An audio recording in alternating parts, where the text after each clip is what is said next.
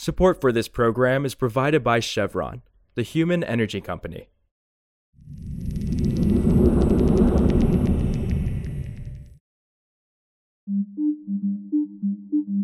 This is Politico Energy. I'm Josh Siegel.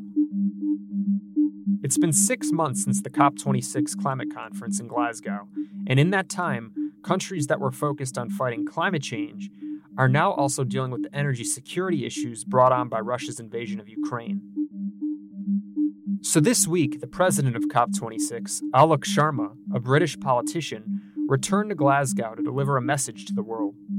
In the final moments of COP, I described the Glasgow Climate Pact as a fragile win. And unless we accelerate delivery, citizens will look on and see that cracks have emerged.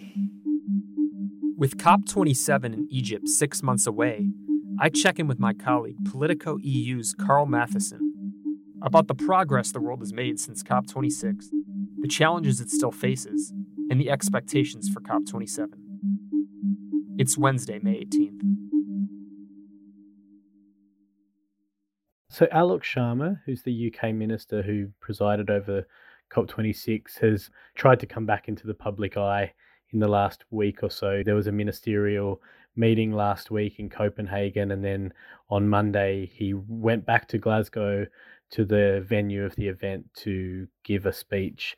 I guess the general sense of his speech was an admission that the invasion of Ukraine has taken the wind out of the sails, but then he was keen to make this argument that actually the invasion of Ukraine is the proof that we need to accelerate our efforts, because at the heart of this is a dependence on fossil fuels everywhere. And within that was also an admission that the political goals that they set 6 months ago at COP26, which was really to come back within the next 12 months with more aggressive climate goals, that there really hasn't been any movement on that whatsoever. And so he was kind of trying to get countries to focus their attention back on those commitments.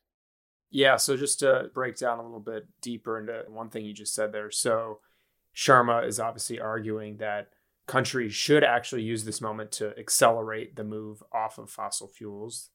But is there any evidence that argument that Sharma is making is actually registering for countries? I think in both the UK and Europe, we're seeing movement on that. So the UK has brought out an energy strategy, and the European Union is going to bring out this package of proposals called Repower EU. And the idea driving that is to get Europe off its Russian gas dependence within this decade and to cut it rapidly in the next sort of 12 months by 2/3, I think is the number.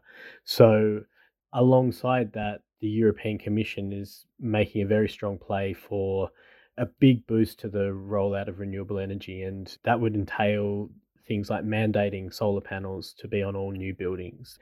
So they're kind of stepping up their climate agenda alongside trying to deal with the short-term fallout of the energy crisis and the shortage of gas supply.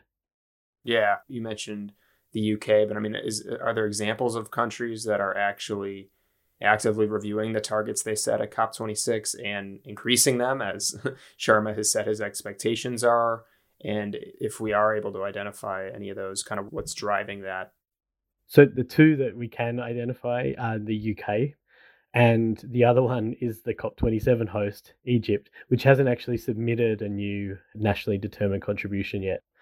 I think one of the things that's in the air around these targets is that the UK has a fairly ambitious target. They're saying they're going to cut by 68% on their 1990 levels by 2030. And from talking to diplomats, I think the most likely way that they're actually going to strengthen their NDC, their Paris Pledge, is actually by introducing sectoral targets. So they're going to say, this is when we're going to phase out the coal sector. This is what we're going to do about steel or cars. But the real pressure and the elephant in the room is that it's not that none of this matters if China doesn't change its NDC, but certainly the 1.5 degree goal of the Paris Agreement is unachievable unless there's an acceleration in the biggest emitter in the world. And there's zero indication at this stage that China intends to raise its kind of near-term climate goals in the next 12 months. There's no noises that are suggesting that. Yeah, on that last point. So it's unclear what China is going to do. It's not looking great. And obviously the invasion might elevate some concerns it already had about energy security. So what is Sharma saying about the upcoming COP27 in Egypt here in 6 months? Is he keeping expectations pretty low, or is he expecting the outlook to look different here as time passes? Well, I think it's going to be an interesting year for the UK because this is actually the year of their climate presidency, and they're working very closely with the Egyptians in terms of collaboration. They're talking a lot about the priorities of the Egyptians, and that means, money for adaptation, money for financing clean energy projects around the world, particularly in developing countries. So there's kind of priorities, which I guess they're African priorities in particular, and this is an African COP. On the political side of things, Sharma kind of has to talk about fulfilling the Glasgow Climate Pact as the key goal for this year, because that was the key asked for the Glasgow Climate Pact was for everyone to come back and make these new pledges. And at the moment, they're lauding it as a historical achievement.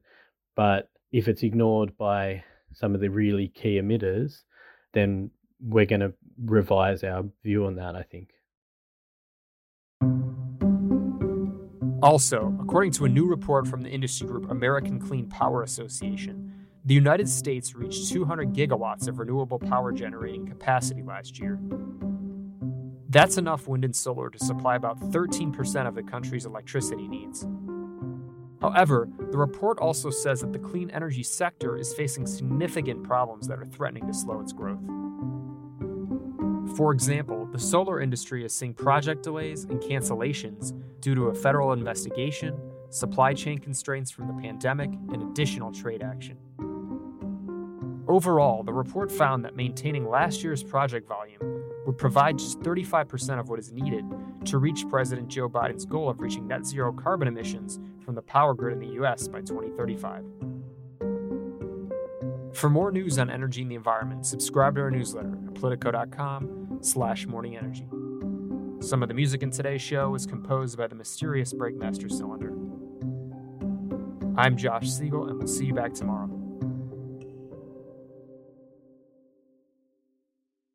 Did you know that Chevron is exploring ways to expand their hydrogen fuel production to help make heavy-duty transport lower carbon? Find out more at chevron.co/hydrogen fuel.